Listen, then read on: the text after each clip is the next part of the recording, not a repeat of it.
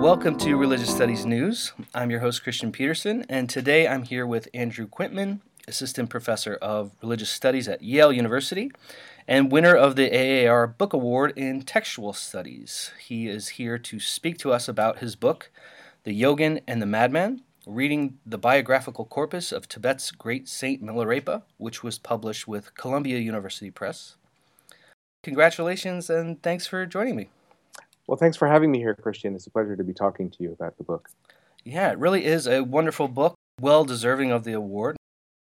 Many listeners might be familiar with Milarepa, but I'm sure many are not. Do you think you can begin perhaps with a sketch of the Yogin, Milarepa?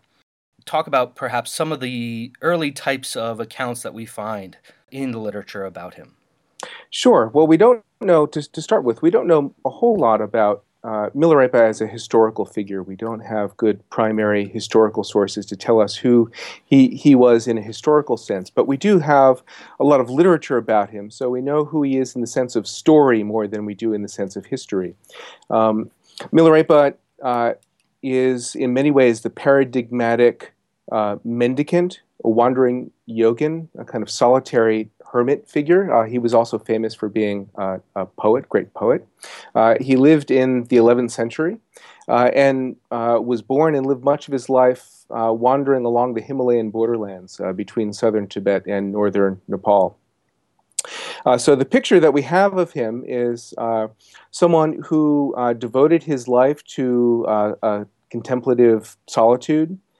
He avoided inhabited locations. He avoided monasteries. He avoided the kind of institutionalized monastic life altogether in favor of a life of solitude and contemplation in the kind of wilderness.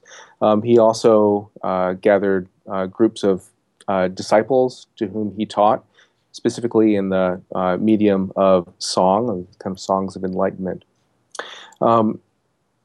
And the stories associated with Milarepa went on to create the kind of paradigm for what a religious mendicant, what an ascetic should be like. So in many ways, he was the model that for centuries to come, people tried to follow. So the earliest stories that we have about his life paint a very sketchy picture, what I refer to in the book as a kind of skeletal picture. They don't fill in many narrative details, but they tell us some of the places that he went. They tell us some of the kinds of practices that he did. They tell us some of the disciples that he attained, but they don't tell us much more than that. Now, you've already set the stage here, but part of what you're doing in examining this developing literary corpus is you think of it as a physical corpse in the sense of a Buddhist relic. Right. Can you talk a little bit about how you use this metaphor, why it works within the Tibetan context, and how it helps you think about your materials? Well, in the most famous account of Milarepa's life, which I'm sure we'll talk about momentarily, the story begins with Milarepa's childhood. He's famous for losing his patrimony. His mother encourages him to exact revenge upon his relatives. So he carries out acts of black magic. He becomes a mass murderer. He kills dozens of people in his family and eventually repents those negative deeds. He studies with a traditional Buddhist teacher, and then he goes on to live his life of solitude. But the culmination of that narrative arc of his life occurs at the very end of his life, with his death. And in many ways, this is modeled after the life of the Buddha, where the kind of culminating point of the Buddha's life story is in his death. And that's the same with the narratives of Milarepa. So in the most famous telling of Milarepa's life story, he dies, but that's not the end of the story. So he returns numerous times, almost a dozen times. He continues to sort of teach from the beyond, you might say, to his disciples to give parting words of advice. But when all of that is over, his disciples go to the cremation chamber where they have cremated the body of Milarepa, expecting to find relics. And of course, relics are central to almost all Buddhist traditions. So when the Buddha died, his relics were the source of disruption among the community where different groups were fighting over who had access to the relics. So Milarepa's disciples looked inside the funerary chamber, expecting to find his physical relics as objects of devotion. And what they find is that these kind of celestial goddesses called Dakinis had actually stolen away the physical relics, saying that that his human disciples were not worthy of those as objects. And of course, this caused them to be greatly distraught. I mean, this was caused great commotion, and they pleaded with the goddesses to retain some portion of the physical relics, and that was denied to them. And it's a very emotional scene, it's a very powerful scene, but it's also kind of an unusual scene for a Buddhist story like this, where relics are so important. So it got me thinking about what the followers of Milarepa in his tradition were left with. And they were really left with the stories, with the narratives associated with Milarepa's life. And in a sense, it's that point that kind of sparked the entire enterprise of the book, which is trying to understand how this moment of emptiness, right, where the disciples are left with nothing, how they come to not only create a sense of embodiment of this figure in the narrative tradition, but actually bring it to life, to animate it in the way that relics are often animated in religious traditions. Now, can you tell us a little bit about Songyang Haruka, the madman of your title, who produced the canonical or the most authoritative version of this? How does his account differ from earlier accounts? Why did it become so important? Sure. So maybe a few words about the kind of background of the biographical tradition. So Milarepa died in the early 12th century, and we have some records that were probably written down shortly after his death by close disciples. This is what I call the early kind of skeletal versions. These sort of sketchy, almost like they're notes hastily written down about what their teacher had done. There are also some more extensive versions of his life, but they lack a real sense of kind of narrativity. There's no sense of storytelling or of real kind of literary craft involved. There's a middle period that begins several hundred years after Milarepa died, where we find these encyclopedic collections, what I call biographical compendia, which in a sense are like clearinghouses for every bit of kind of storytelling that was known to their compilers and editors. And although those texts are largely anonymous, we know some of the people who were associated with their creation, they're largely anonymous. They're really extensive. And in some ways, they're more extensive than the final canonical version. But then we get to the 15th century, and this really intriguing figure who referred to himself as a religious madman, Songyang Haruka, which means the Songyang, the madman of Western Tibet, Haruka, which was translated into Tibetan as the blood drinker, he who drinks blood. And the image here harkens back to the late Indian tantric figure of these antinomian and transgressive figures known as great adepts or siddhas. And these were Buddhist practitioners. Well, they were also associated with other religious traditions, but especially Buddhism, where they lived on the margins of societies. They often eschewed religious communities, lived in small groups on the margins of society. And their practice of Buddhist Tantra was often marked by acts of transgression, where traditional Brahmanical religion would prescribe taking alcohol and things like that. These figures intentionally drank liquor. They associated with low caste women, often with prostitutes and things like that.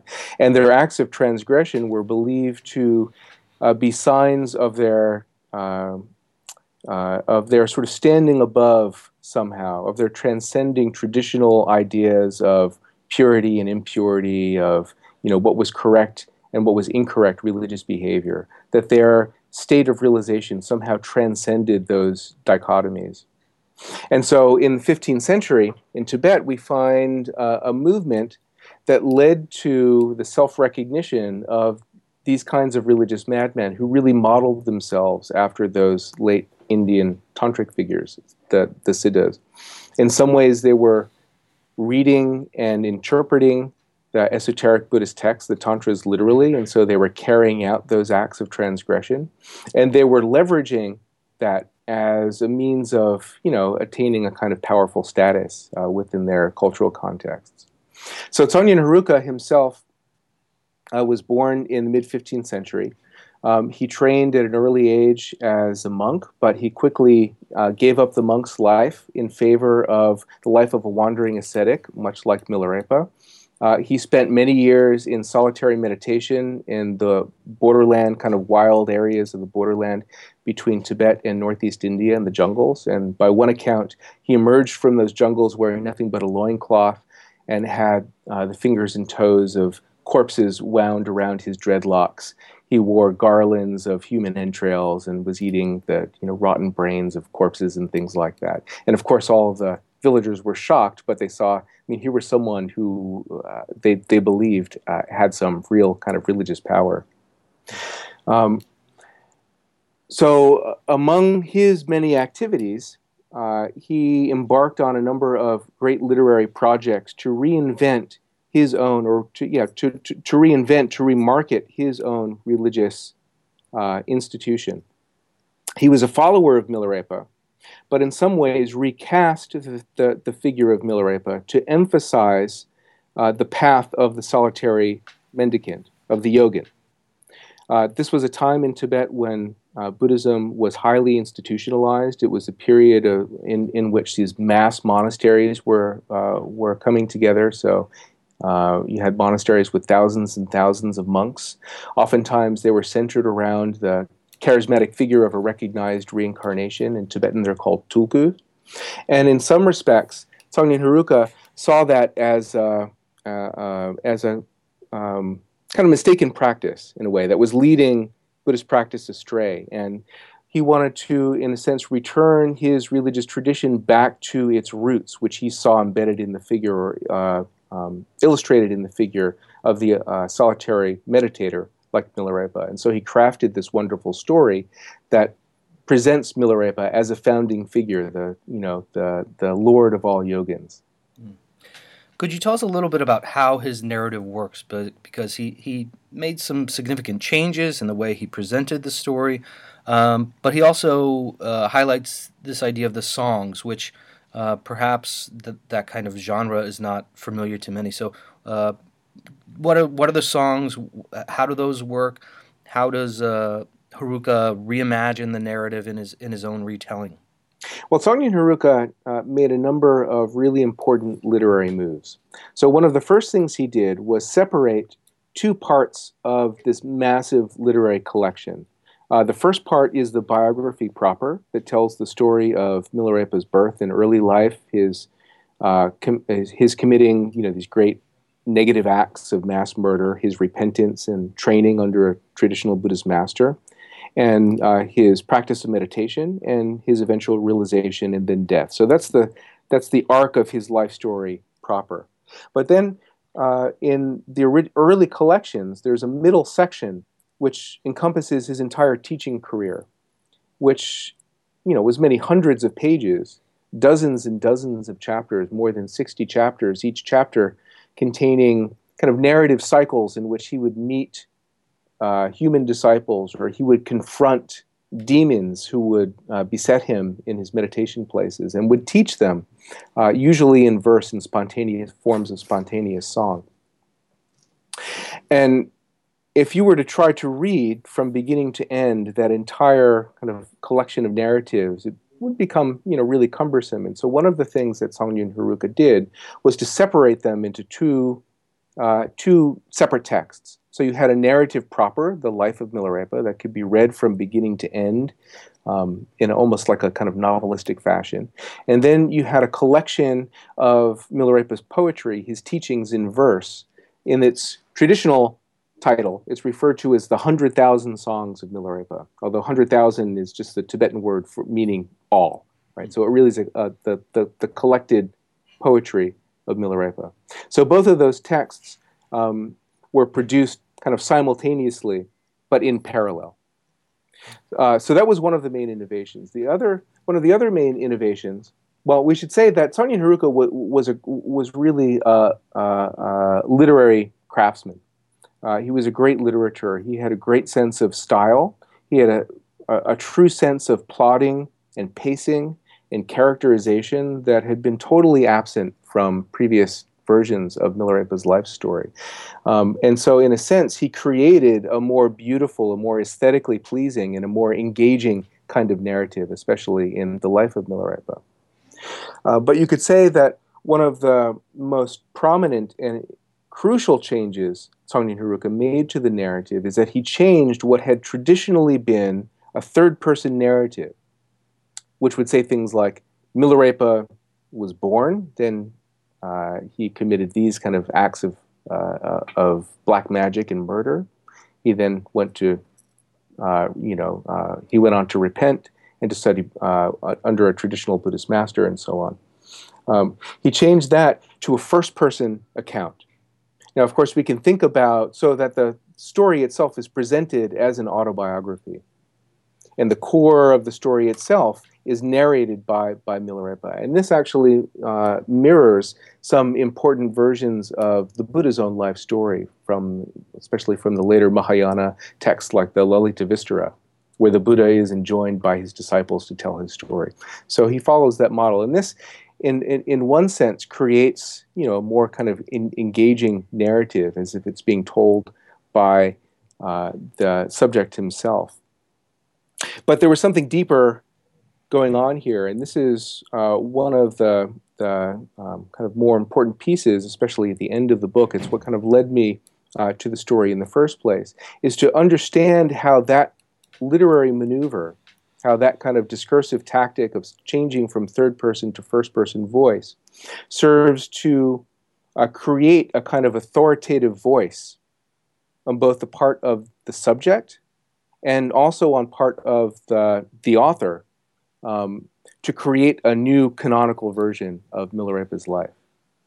And it really is a fascinating story. Perhaps we should say here that you have done a beautiful translation of Haruka's version that is with Penguin Classics that people should also get.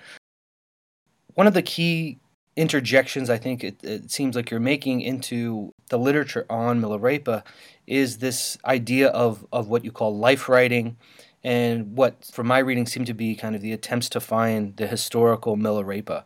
And you really make this transition to, let's think about the literary qualities of this corpus. How does thinking about the production, dissemination, reception, intertextual relationships, etc., help us understand Milarepa better? Does the historical Milarepa really even matter in this case? Yeah, well, I really start the book by making the claim that the search for the historical Milarepa has been a desideratum for many scholars who've been interested in this narrative tradition, but is one that I think may lead us astray. I think it's far more interesting to think about the collection of narratives and the kind of literary corpus on its own terms, to try and understand it as a form of literature, and how this literary tradition went on to manifest as Tibet's most famous book, as one of its most frequently reprinted and circulated narrative stories. So I think the investigation shows us, well, one, that the Tibetan and Himalayan world actually produced a literature that I think can stand on par with other kinds of great examples of world literature. It's not something which should be sort of bracketed off or marginalized in any way. I think the story that Sonja Haruka crafted is every bit as great and important an example of world literature as others that are published in the Penguin Classics series, for example. I was inspired in thinking about how to go about studying the tradition by Patrick Geary's work on hagiography, where he enjoins us to think not only about individual texts, but on entire canonical collections of literature. And so what I tried to do was to think about the most famous version of Milarepa's life, the canonical version that the Madman wrote, in the context of the entire literary output associated with Milarepa. And it's only when seeing it in that context that you can begin to see the kind of intertextual connections between them. You can understand the kind of discursive and literary maneuvers that Seongjin Haruka as an author is making to try and authorize his version, and that affect the reading of his version as authoritative. So in that sense, it allows us to understand why his version became the standard version or the canonical version. I think it allows us to see the kinds of effects that literature and that Seongjin Haruka's creation, The Life of Milarepa, had beyond the literary world. So on the formation of pilgrimage, on artwork, and things like that. And finally, I think it illustrates a couple of things about the state of our study of Buddhist literature and Tibetan and Himalayan literature in particular, one that we actually know very little about the entire corpus of Tibetan writing. There's a very small percentage that has been studied or translated. It also, I think, gives some guidance on how to go about studying those literary traditions. I'm thinking here of one of the great forefathers of Tibetan studies, E. Jean Smith, who encouraged us not only to read widely, but also to read deeply. So to look for all possible texts within a canonical collection and to read across that canonical collection, but also to read individual texts deeply, looking for interconnections between them. Finally, how do you imagine that others in the study of religion might rethink the recording and transmitting of life writing, or how the structures and functions of a literary corpus affect the reading of a tradition after thinking about your research? Right. Well, I mean, here one of the things I'm doing is trying to understand Tibet's most famous account of liberation, this most famous liberation tale, and the means by which it became authorized, and the means by which its author came to imbue its subject with that kind of authority. So I think it enjoins us to look carefully not only at the text itself as a narrative, but at the relationships between authors and texts, and likewise between texts and reading communities. Although in the Tibetan case, we generally don't have good records on the circulation and dissemination of texts like the Life of Milarepa. But we do, for example, know that in almost every biographical account of great teachers in Tibet will have, like a section in which they're in their retreat and reading the Life of Milarepa and, are moved to tears by the kind of perseverance that he displayed. And so we get a sense for at least tropes of reception, even if they're not historical nodes of reception. We get tropes of reception. So I think it shows how we can be attentive to those kinds of connections, not only in the text itself, but in its relationships to reading communities. Well, Andy, thanks very much. Congratulations on a wonderful book. Congratulations on the award, and it is well deserved. Thanks so much, Christian. I really enjoyed talking with you.